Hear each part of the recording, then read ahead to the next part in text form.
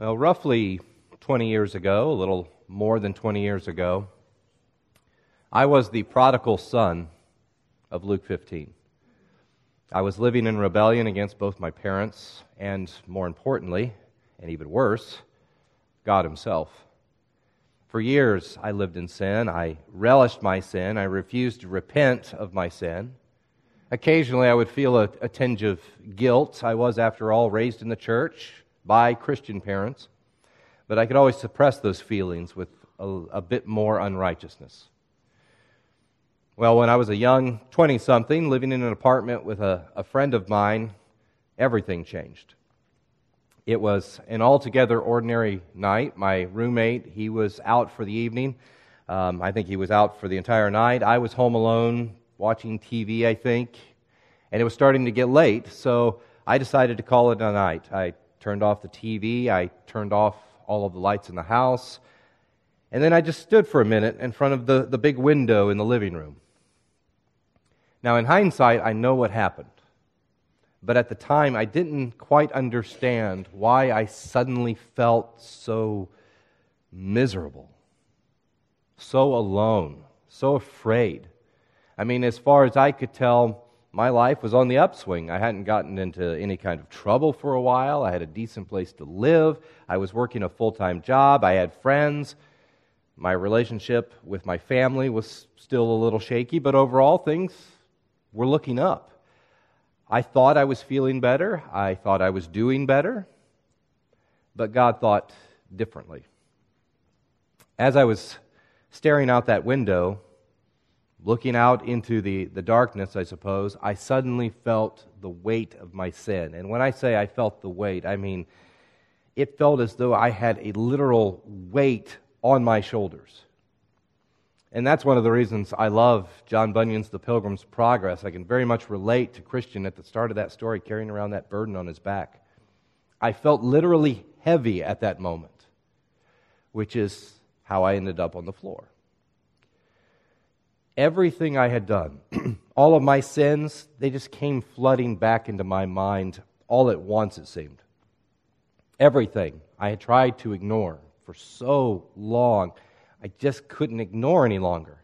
I'd gotten really good at pushing thoughts of God and thoughts of my guilt away, but I just couldn't do it anymore. I turned from that window, I dropped to my knees right in the middle of the living room floor. Now, despite growing up in the church, I was surprisingly ignorant about God and about the Bible. I didn't know much, but I did know this. Especially in that moment, I knew I was guilty. And I knew the Lord was my only chance for salvation. I'm not sure I could have explained any more details than that. If you would have asked me about, say, the doctrine of justification, I would have looked at you dumbfounded. I didn't know, but I knew something had to give. In fact, I remember thinking either God will strike me down for my sins or He will offer me forgiveness. But I need resolution. One way or the other, I need resolution. I wasn't going to leave that floor until I felt sure God had answered my prayer. So that's what I did. I fell to the floor. I cried out to God. I wept. I confessed. I pleaded. I rocked back and forth on my knees. There were moments when I was lying flat out on the floor. I was desperate for the Lord to hear me and do something. I feared that He would strike me down.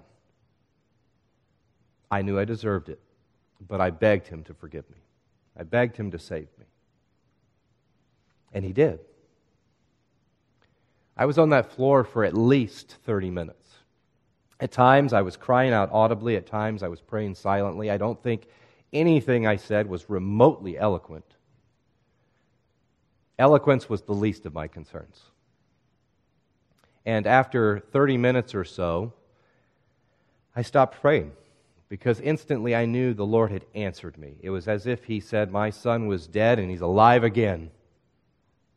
He was lost and now he's found." Suffice it to say, I slept like a baby that night. And my life has never been the same. Now, looking back on that night, I always find it very intriguing how easy that prayer came. Now, don't get me wrong, it was a hard prayer. I felt tortured through most of it. A relief eventually came, but it was an extremely difficult prayer, yet it felt so natural. I never stopped to think, should I pray? Should I not? I never thought to myself, what's the best way to word this? I didn't incorporate any Bible verses into my prayer. I hardly gave any conscious thought into what I was saying or how I was saying it. For 30 minutes, that prayer just poured out of me. I don't know that I've ever prayed so naturally before. I never once got distracted. My mind never wandered onto anything else. But then time marched on. Over the next few months, few weeks, prayer didn't come so naturally for me. I often found myself getting distracted. I often made excuses for why I wasn't praying more. I knew I needed to pray. I had experienced firsthand just how powerfully effective prayer is. I mean, God brought a dead sinner to life and gave him eternal life through a single prayer. That's powerful. That's incredibly effective. Yet prayer seemed to grow more difficult by the day. And as challenging as private prayer was, I remember that sense of dread I'd feel when I was first being asked to offer public prayers in the church. Now, it's easy enough to avoid getting distracted when you're praying out loud in front of everybody else, but now you're suddenly thinking about how you sound to everybody else. Suddenly you feel pressure to speak with eloquence. So public prayer was its own particular challenge. And I suspect many of you can relate. On the one hand, prayer is one of the easiest things we can do. We simply speak to God our Father. It's not complicated. On the other hand, prayer can be a real struggle for us. And we're going to talk about why. If you haven't been here, we've been considering what it means to follow Jesus. How do we follow Jesus? First, I said following Him requires us to trust Him. Second, I said that following Jesus requires us to learn from Him. And third, I said following Jesus requires that we become an active part of His body, the church. And today, we will consider the necessity of prayer. First, if we are following Christ, we will pray because Christ prayed. He prayed often. He prayed with confidence. He prayed with urgency. And second, if we are following Christ, we will pray because He told us to pray. He commanded us to pray. And third, if we are following Christ, we will pray because it's one of the most important and necessary things we can possibly do. Perhaps the most convicting thing I've ever read regarding prayer came to me from Robert Murray M'Cheyne. I can't remember where the quote came from, but he said, "What a man is on his knees before God, that he is, and nothing more." Can I read that one more time?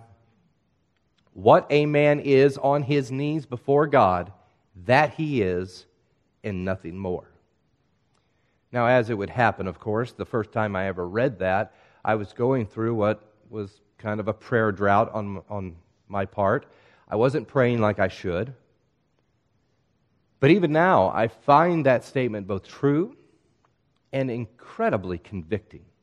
What a man is on his knees before God, that he is, and nothing more. What was M'Cheyne saying? He was emphasizing the fact that prayer is a core component of our relationship with God. Now, imagine if you rarely spoke to your spouse, right? You're living in the same house, you're married, but you never speak to one another. Would you consider that a healthy marriage? Probably not. In fact, the lack of communication actually indicates that something is not right. Something is terribly wrong. Who knows what the underlying problems might be, but something would be clearly wrong. And we can take that illustration a bit further. What if you talk to your spouse frequently enough, but all of your conversation were on topics that were very shallow?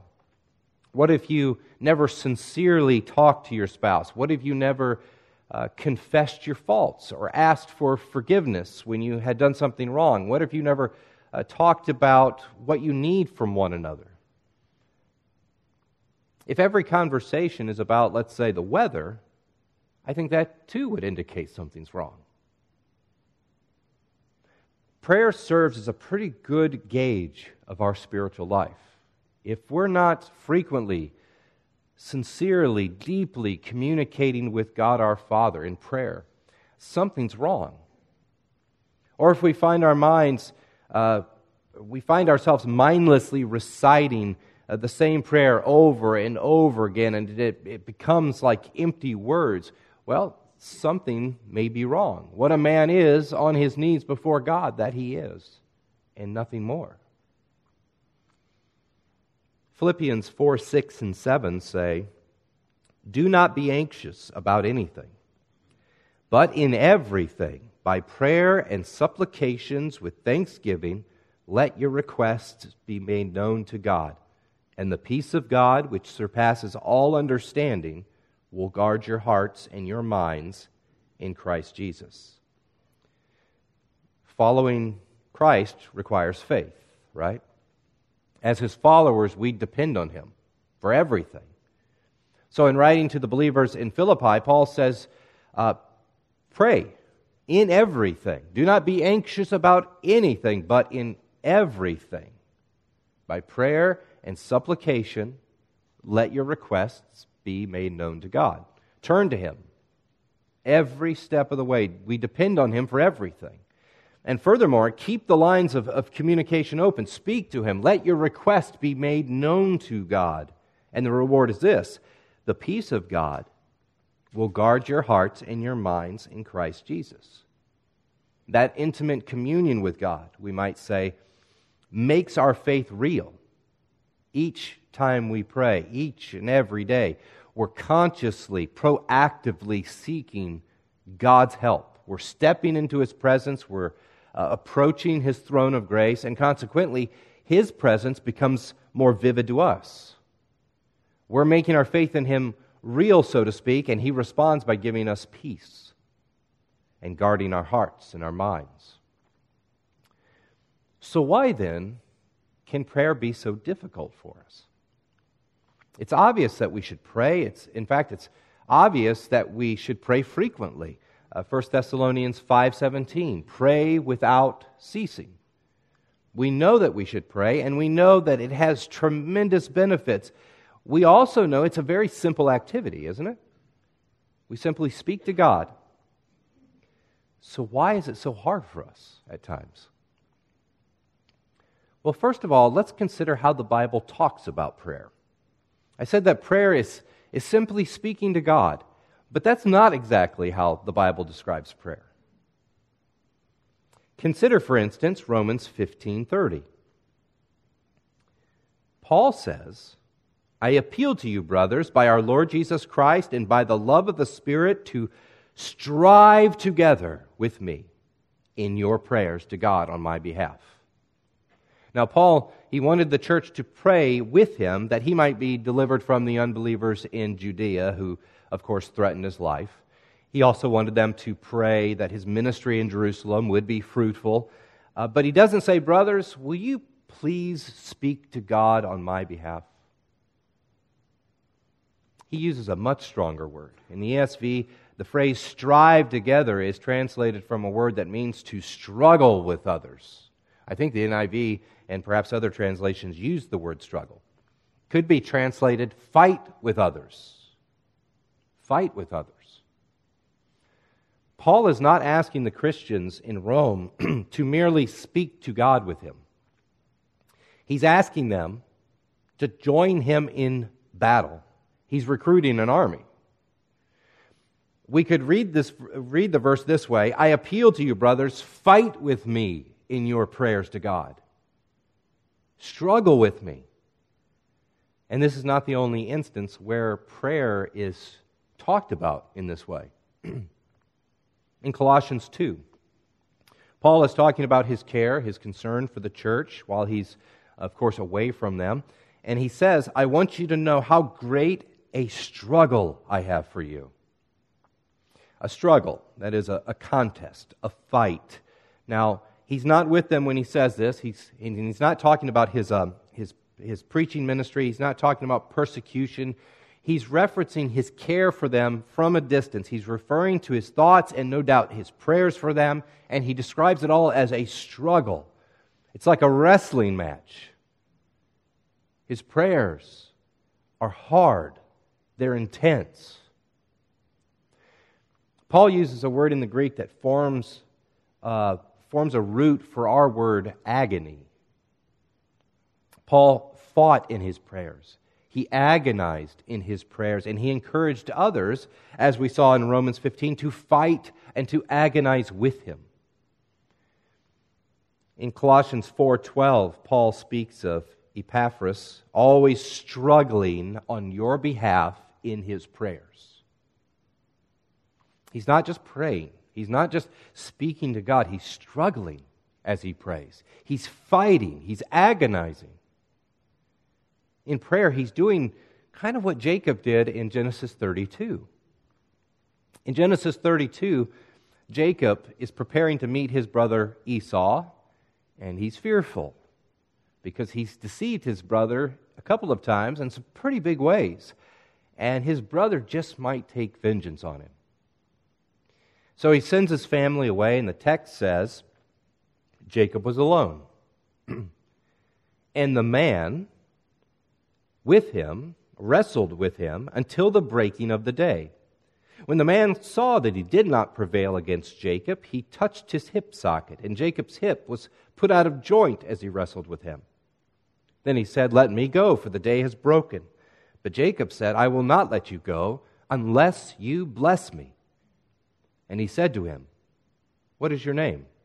And he said, "Jacob." Then he said, "Your name shall no longer be called Jacob, but Israel, for you have striven with God and with men and have prevailed." In this story, Jacob, we don't have time to go into all of the details, but Jacob wrestled with God. If not at first, he eventually knew he was wrestling with God, and the wrestling match became a means for Jacob to receive God's blessing. Do you see that? So Jacob and this man, God in the form of man, fought. And even through the pain, the agony of having his hip put out of joint and just the fight, the fight that lasted all night, he continued to fight. He would not let up. He refused to relent until God blessed him. That seems to be how the New Testament talks about prayer, especially Paul. It's a struggle. It's a fight. It can be agony, in a sense. In Colossians 4:2, Paul says, "Continue steadfastly in prayer. Be strong in the direction of prayer." You need urgency. You need intensity. And you need to persevere until the goal is reached. Don't stop. Don't give up. In Luke 18:1, Jesus taught his disciples always to pray and not lose heart. So when we consider all of these sometimes subtle descriptions of prayer, we realize that prayer is not really described as something easy. In fact, it's described as something rather intense. It's like going into battle. There in Luke 18, Jesus tells his disciples a parable about a widow who goes to a godless, unjust judge, and she needs help. But this judge, he doesn't care about her. He doesn't care about her problems, so he tries his best to brush her off. But she won't take no for an answer.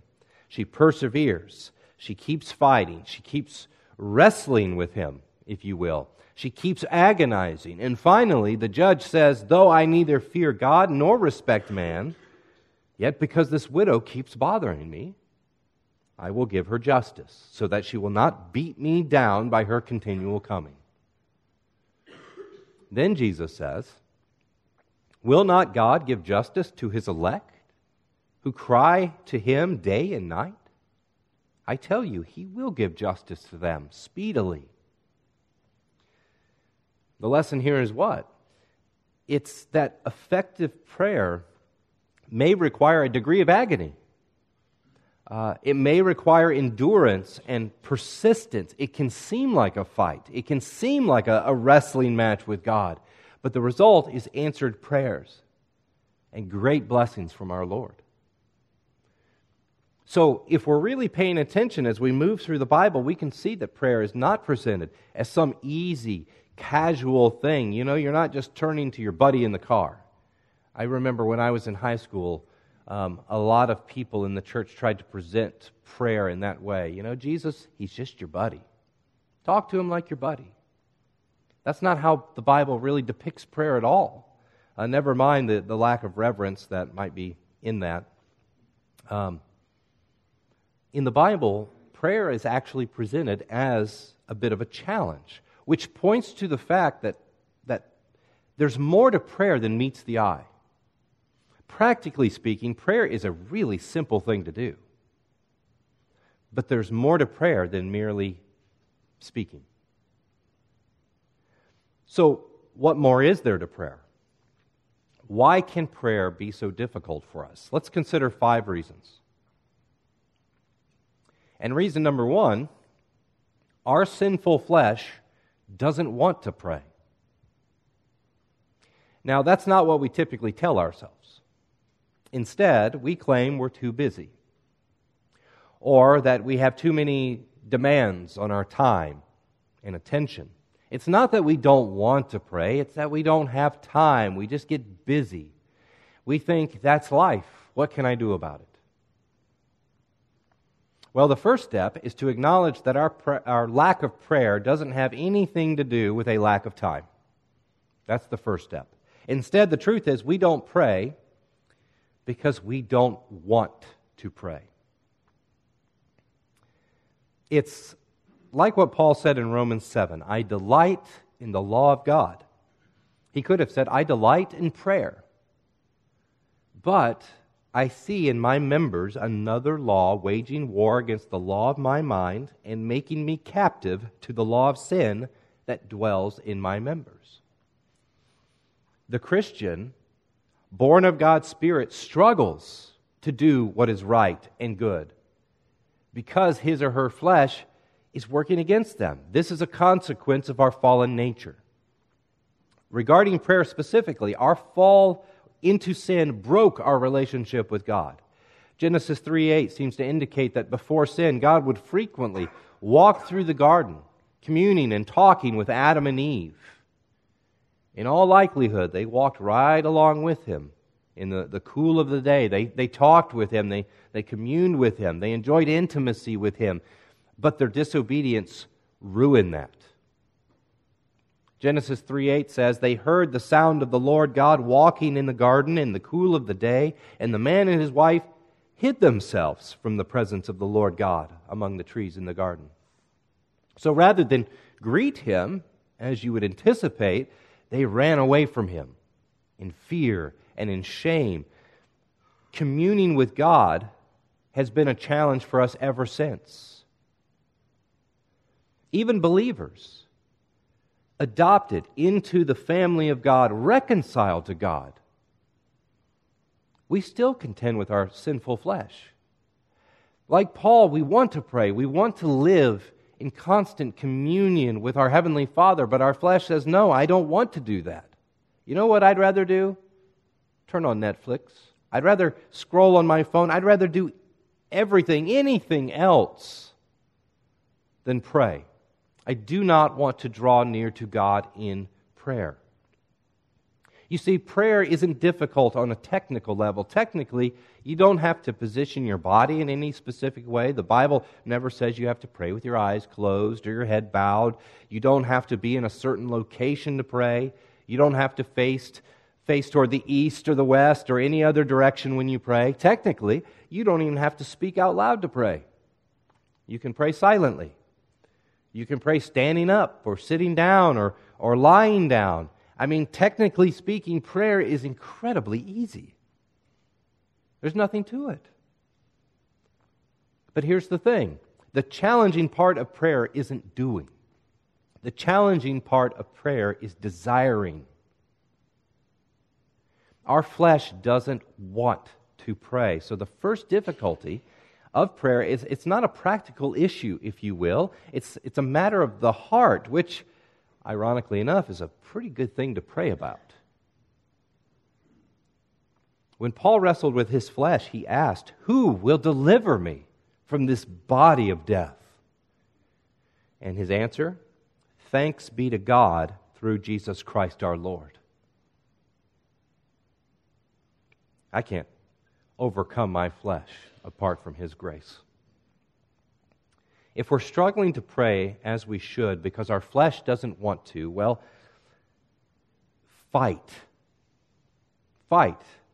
That's the nature of prayer. Fight. Fight against your flesh. Pray anyhow. Plead with God to help you overcome the temptations of your flesh. Ask Him to help you pray. I know it sounds a bit strange to be fighting through the temptations to not pray and asking the Lord, "Keep me here, Lord. Don't let me be drawn away." But that's a perfectly good prayer. Reason number 2 that prayer is difficult: we need prayer to grow in grace. Now, I realize that sounds more like a reason to pray than a reason it would be difficult, but it's both. Prayer is difficult in the same way that faith is difficult. We have to trust in what we can't see. Prayer is also difficult in the way that obedience is difficult. We would rather do what we want to do than what God wants us to do. So in this way, prayer is weaning us from our flesh. It's teaching us to trust in God whom we cannot see, and it's relying on Him and His will rather than ourselves, which is all great. But it's also difficult. According to one article I read, the Bible makes reference to prayer nearly 500 times. The Bible is saturated with teachings and with examples of prayer. And as we study the subject, it quickly becomes evident that prayer is essential. It's vital to our discipleship, to following Christ. It's a key component of our discipleship. So if discipleship can be hard, as we've all experienced, we should expect prayer to be hard, shouldn't we? After all, prayer is an expression of our trust in and our utter dependence upon God. These are not easy things for our flesh to accept, but they are important for our sanctification and for our spiritual growth. Jesus taught us to qualify our prayers. On the one hand, we make our requests known to God, right? That's what Paul said in Philippians 4. We tell Him what we want, or at least what we think we need. But on the other hand, Jesus taught us to say, "Your will be done." So we qualify our prayers with that statement. We're confessing that we're not good enough, we're not wise enough to know perfectly what we need. So by saying, "Lord, your will be done," we're acknowledging that, Lord, ultimately your will is better. We're expressing our trust in His wise and benevolent plan, and that's not easy for us. Prayer is not bending God's will to our will. It's the opposite. We're bending our will to His will. Through prayer, God works in reshaping our hearts and realigning our desires so that they're in line with His desires. So it's difficult for us. It's a matter of growing pains. You know, we can't pray, "Your will be done," and then try to keep our own agenda, can we? We can't pray, "Give us this day our daily bread," and then try to remain self-sufficient or self-reliant for everything. We can't pray, "Forgive us," and then refuse to forgive others. The entire exercise of prayer forces us to put self to death. In our hearts, in our minds, it elevates God to His rightful place on the throne. It encourages us to trust His will and His providence for all of life. You may remember that Jesus qualified his own prayer in the garden before his arrest and crucifixion. He said, "Father, if you are willing, remove this cup from me." He's speaking of the suffering he was about to face. But then he said, "Nevertheless, not my will, but yours be done." Even Christ, facing the worst suffering anyone could ever know, was willing to trust in the sovereign plan of God. He humbled himself before the Father's throne. And as his followers, of course, we should do the same. And as we do, we find ourselves increasingly sanctified. We will grow in the Lord's grace with all of the growing pains that come with it. The third reason prayer is difficult is that prayer is powerfully effective. And again, that sounds more like a reason to pray than it would be a reason that it's difficult. But again, it's a little of both. If we know prayer is effective, why would we hesitate? Well, imagine you're the President of the United States of America. You wield the most powerful military on earth. You have access to, I don't know how many nuclear weapons we have. Does having the ability and having the authority to use all of that power make it easier or harder? How many of our presidents have entered into their first terms and thought to themselves, "Finally, I get to launch some nuclear missiles"? Thankfully, they don't think that. At least they haven't acted upon it. Instead, having the ability to unleash such great power makes the responsibility all the more solemn and weighty. As Christians, we have untold power available to us through prayer. Think of Elijah. He harnessed God's power to stop the rain for 3 years just by praying. And then he was able to start the rain again just by praying. That's extraordinary power. Now we might think, well, yeah, Elijah, he was special. He was God's prophet. My prayers can't possibly be as effective. But notice what James writes about him in James chapter 5. He says, this is verse 17, Elijah was a man with a nature like ours. In other words, he really wasn't different. He wasn't, superhuman. He wasn't half God, half man, or anything like that. He was a man with a nature like ours. James, he very intentionally makes that point to us. Who is Elijah? He's a human being like the rest of us. He was a man with like nature as ours. Yet he prayed fervently, James says, that it might not rain. And for 3 years and 6 months it did not rain on the earth. Then he prayed again, and the heaven gave rain, and the earth bore its fruit. Famine over. Everything goes back to normal. Praying fervently. Our prayers can be incredibly powerful. They can be incredibly effective. James writes, the prayer of a righteous person has great power as it is working. And I wonder whether the weightiness of that reality makes us pause. I wonder how often it makes us apprehensive to turn to God in prayer. And this kind of goes back to the flesh issue. Let's say we are struggling with a particular sin, for instance, and we know we need to go to God for help. Maybe we love that sin too much, and that's the reason we don't go to Him in prayer. We don't want Him to take it away, but we know He can.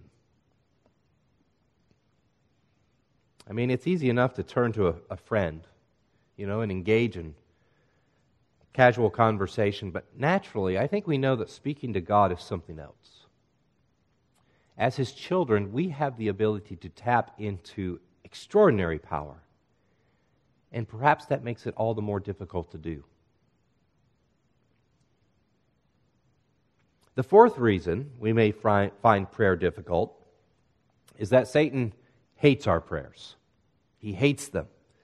There's a reason the Bible talks about prayer in terms of fighting, and that is because much of our spiritual warfare is fought on the battleground of prayer. Listen to what Andrew Randall writes in his book, Following Jesus. Imagine this. Satan steps onto the battlefield of your life. Your forces are mustered before him. He sees a battalion representing your determination that you will be faithful to God and resist Satan. He does not fear that. Next to that is a battalion of your past achievements. He doesn't fear that. Further over is a battalion of your spiritual wisdom. He doesn't fear that. His eye turns to a battalion of your moral upbringing. He doesn't fear that. He turns to consider a battalion representing your knowledge of the gospel. He doesn't even turn back at that. But then he spots a battalion representing the prayer, which will breathe life into everything else and channel the power of God through everything else. Now, where will he attack?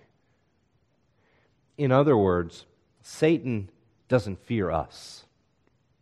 He doesn't fear us. The only one he has to fear is God, and he knows how effective prayer is at drawing upon God's power. What does Randall say? Prayer breathes life into everything else. It's great to have a moral upbringing and spiritual wisdom and a knowledge of the gospel and these other things, but we need prayer to breathe life into these things, to make them effective. Satan knows that prayer is where the battle is won or lost, so he does everything he can to stop us from praying. Think about that the next time you're distracted during the prayer. Fifth and final, prayer is difficult simply because it's so precious.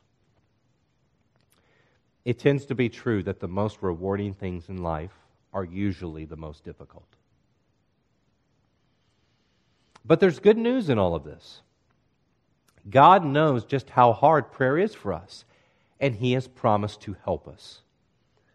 Romans 8, verses 26 and 27 say, "The Spirit helps us in our weakness.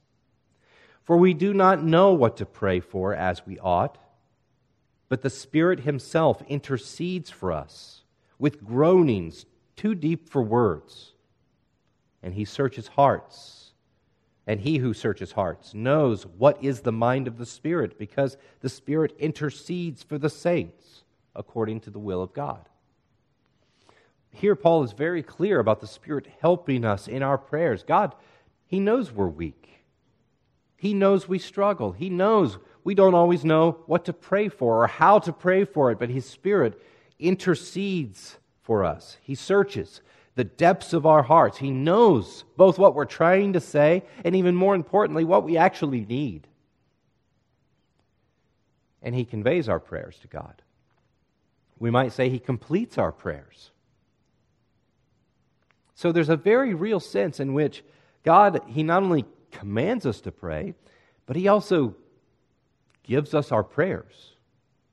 He prays with us. And that's a blessing because, number one, prayer can be very hard for us, as we've talked about. And number two, we don't always know what to pray for. We just don't. We pray for what we think we might need. But just imagine the chaos. If God gave every person on earth every little wish they requested, it would be utter chaos. But God knows our prayers are faulty. He knows what's best for us, and His Spirit helps us pray. Just about out of time. So in closing, let me just suggest a few things we can do to become better at praying. Well, first, we have to make prayer a priority. That's essential. We have to think of it as important as it truly is, and we have to act accordingly. A lot of times we prioritize coming to worship with the church. We prioritize reading the Bible. Let's prioritize prayer. Second, the study, we should spend some time studying the subject of prayer in the Bible. Read the examples that are there. Consider what Scripture says about it. Go back to the Lord's Prayer. Go back to sermons you've heard about the Lord's Prayer and about prayer in general. Third, pray daily. And not just by yourself, but with your spouse and with your children. If nothing else, that gives you a degree of accountability when you're praying together. Fourth, and this has become a personal favorite of mine over the years, try writing down your prayers. Shut yourself in a room, sit yourself down, and take the time to write your prayers out on paper. Don't worry about anybody seeing them. You can shred it when you're done if you want.